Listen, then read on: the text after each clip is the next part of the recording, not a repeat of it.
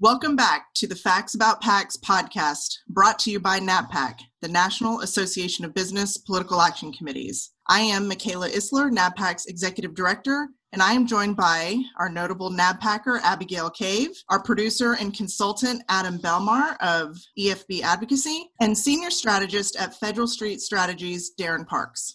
In this Holy Week, as Americans remain self-isolated and our nation's healthcare heroes continue their brave work, please know that we are continuing to pray for you and your loved ones, and we hope that everyone is able to remain safe and healthy. So with that, let's get started, everybody. Hello again, Abigail Cave and Adam Belmar. Great to be here. Thanks for having me again, Michaela. And welcome, Darren Parks, to the Facts About PACs podcast. We are thrilled to have you with us today. Thank you so much. I am excited about my first podcast. Wonderful. So it's been another busy week with most of us completing week 4 of social distancing, and you can almost maybe begin to feel people settling into this new norm. Last week on our first episode of Facts About PACs podcast, we provided a high-level overview of our last 2 webinars and discussed ways to possibly rethink solicitation efforts this year by incorporating a PAC match program that could benefit both the PAC and COVID-19 recovery efforts. So as we moved into this week, NABPAC has had a wonderful opportunity yesterday to host our first virtual town hall with Congresswoman and former Health and Human Services Secretary Donna Shalala from Florida's 27th Congressional District, representing Miami and the surrounding eastern suburbs.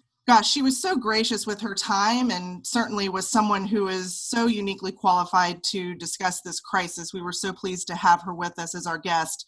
Abigail is a current congresswoman and former university president and, of course, former HHS secretary. She really had a great perspective on the crisis and also our response to the crisis from a variety of different lenses, if you will. And I'm just curious what your key takeaways were from her comments, particularly as it relates to some of the infrastructure concerns she laid out. Yeah, Michaela, her insight was super enlightening and super invaluable. One of the key takeaways that stood out to me was her role as a university president. Before she was HHS secretary, before she was a congresswoman, she was the president of the University of Miami. So one of the questions that was asked was how she thought universities were responding and how she thought this would affect higher education and universities moving forward. She said that she was glad to see all of the technological capabilities that universities had to bring classes online, but that the faculty members, some of the professors, weren't quite ready for that big jump. So it was going to be something that was important in the future to be prepared for, that even though we've been doing online classes for years at this point, people just weren't quite ready to make that jump. Also, on the flip side of that, the online classes aren't a substitute for in-person connection and in-person learning. So I think moving forward, we'll have a lot of work to do on how to respond in future crises to that kind of thing. The bigger piece of what she talked about was how the government is responding and how businesses are responding to this crisis. She was proud of the way that businesses have been so innovative and how the free market has addressed a lot of these crises. But then she also talked about the government response and how there's still a lot to be done. One of her big points was how the infrastructure just isn't there at this point. We don't have the resources we need. We don't have supplies we need, and we can't get them to the people who need them, especially in terms of the stimulus package they just put out. The Small Business Administration and the states are in charge of deploying that, but it's going to be weeks before businesses see any of the checks that they've been promised. They're not properly staffed and they don't have the resources to move this quickly. She also said it's important that we're speaking, we meaning the government, speaking with one voice, the CDC, the HHS, the White House, which as we've seen in the news cycle, that's not quite the case sometimes. So it was just really interesting to get her perspective on this, especially with her background as HHS secretary in the Clinton administration, how she would have responded to this and how she's responding to it as a congresswoman. Yeah, I thought that was really insightful too. Adam, there were obviously several questions related to the business impact and the lasting effects the crisis will likely have, but also there was discussion around the disconnect small businesses are facing from the relief efforts that Abigail just alluded to. Curious what your take was on her response to those questions. The Donna Shalala teletown hall that NABPAC sponsored was fantastic. She is the rarest of birds in Washington, D.C. She has literally done it all. And I think for many people who don't even begin to understand what is in the portfolio of a director of health and human services, this is, from a public health perspective, really in her alley. But of course, as she represents South Florida, she's got big and small businesses. And she really made the point that while Congress is working together at the moment to put the sustaining elements together for businesses of all sizes that we have to recognize the disconnect that exists, Michaela. And specifically, Donna Shalala spoke about how that money that's moving out the door in the trillions of dollars is not well suited to connect directly and in a timely fashion with small businesses. That's mom and pop businesses, that's the gig economy, that is much less about the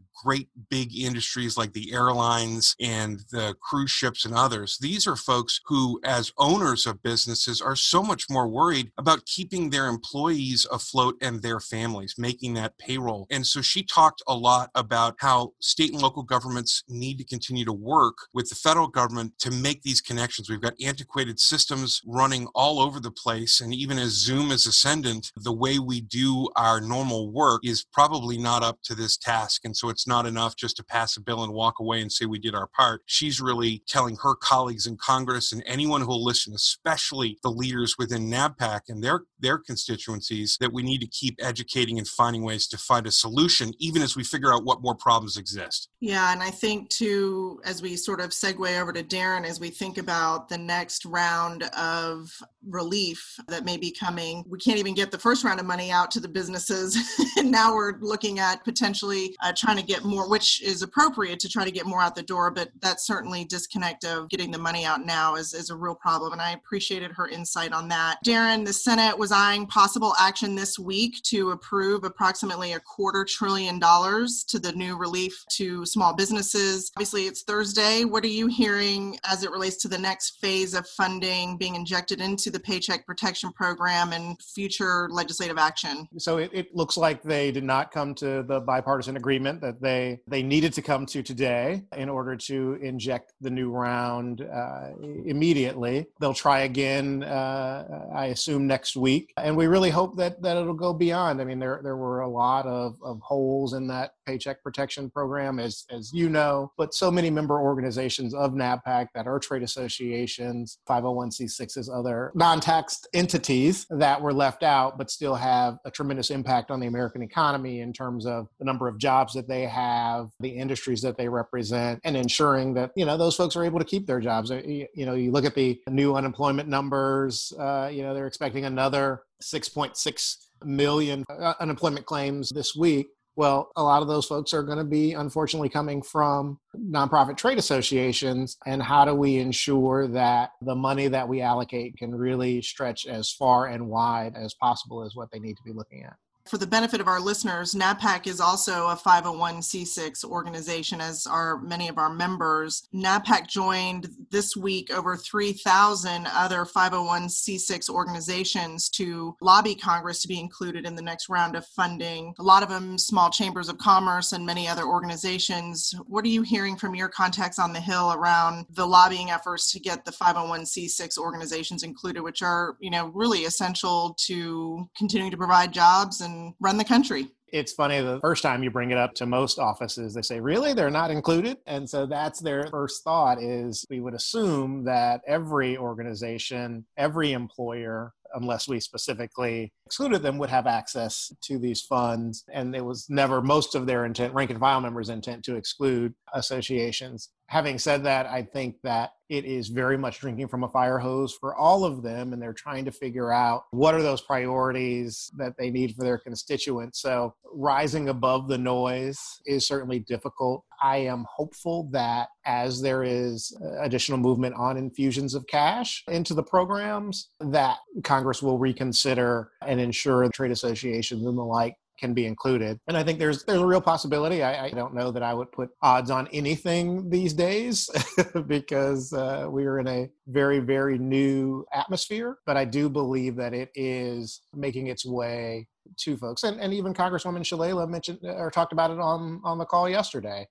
Which I thought was important. And she's someone, given her experience, who the leadership I'm sure is listening to. And if they're not, they'd be crazy not to. I'm hopeful that she is being listened to, and just was curious from your perspective if they're tapping into her unique ability to talk about all of these issues. Oh, I'm sure they are. I think about the fact on the call, she said she was the one who created the national stockpile in the first place. Yep. And if you are not talking to the person who created the stockpile in the first place, then we we have a lot more problems than we're going to be able to solve. So I am certain that for a range of issues, as the leadership tries to cobble together something effective for the country, that they will be talking to her on all those fronts. So Darren, what's your take on where we end up in the next couple of weeks with Congress? I know they're out now. What are you hearing about their return, and what are the next steps that you're hearing? Certainly they are scheduled to come back in towards the end of the month. But at the same time, if you look at the projections for DC, that is probably not going to be a good time for them to come back into session. So I'm not really sure how they are planning to move forward. I don't think that unanimous consent is going to be something that, at least in the House, is going to happen. It's already been demonstrated that at least one member of the House is not willing to do that. So they are going to have to come back in sooner rather than later. I mean, the reason that they were talking about the infusion of cash into the Paycheck Protection Program is because it's going to run out of money and they are going to have to do something. And then there's so much other to do with increasing funding for hospitals and healthcare workers, working on the other part. So we heard about the fact that Congresswoman Shalala created the national stockpile in midday. And then by the end of the day, we heard that the stockpile was empty in the news. So there are going to have to be efforts to replenish the stockpile. So there are going to be lots of things that they're going to have to do within the next few weeks. So I think they're going to do everything that they can to create consensus. There are a ton of calls every day, quite frankly, with members, larger caucus meetings, smaller committee meetings, phone calls, trying to get to consensus, and even working in a bipartisan way, which I think is fantastic, to try to do everything we can to make it as quick and efficient as possible. So my guess is, if I had to take a guess, they'll push probably back another week or two if they can, to not have everyone come back to DC, to extend social distancing, but then probably around early-ish May is my guess when they will come back. But who knows? Remains to be seen. Well, Abigail, as we wrap up the week, what do we have on tap for our members in the next couple of days for resources?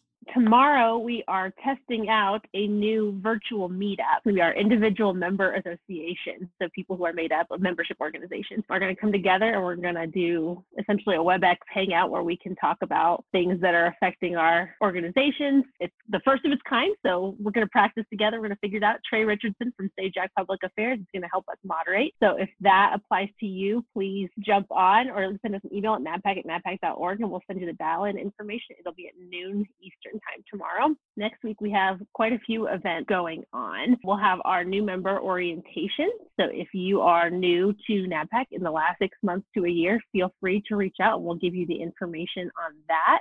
Well, I want to thank Abigail and Adam and Darren for your time today. Another great episode of Facts About PACs. And to all of you listening, thank you for all of the positive feedback from our very first episode last week. We love hearing from you. We love to hear your suggestions on future topics, guests, and shows. So please reach out to us anytime. Abigail mentioned we have a lot of resources posted on our website, including the special COVID-19 section. So please take a look there for updates and new resources for your benefit. And finally, I'd like to just give a special thanks to Adam Belmar and EFB Advocacy for hosting and producing our weekly podcast, as it would not be possible for us to have this program without their support and incredible talent. With that, I want to wish everyone a happy Passover and Easter, and thank you for listening today. See you next week.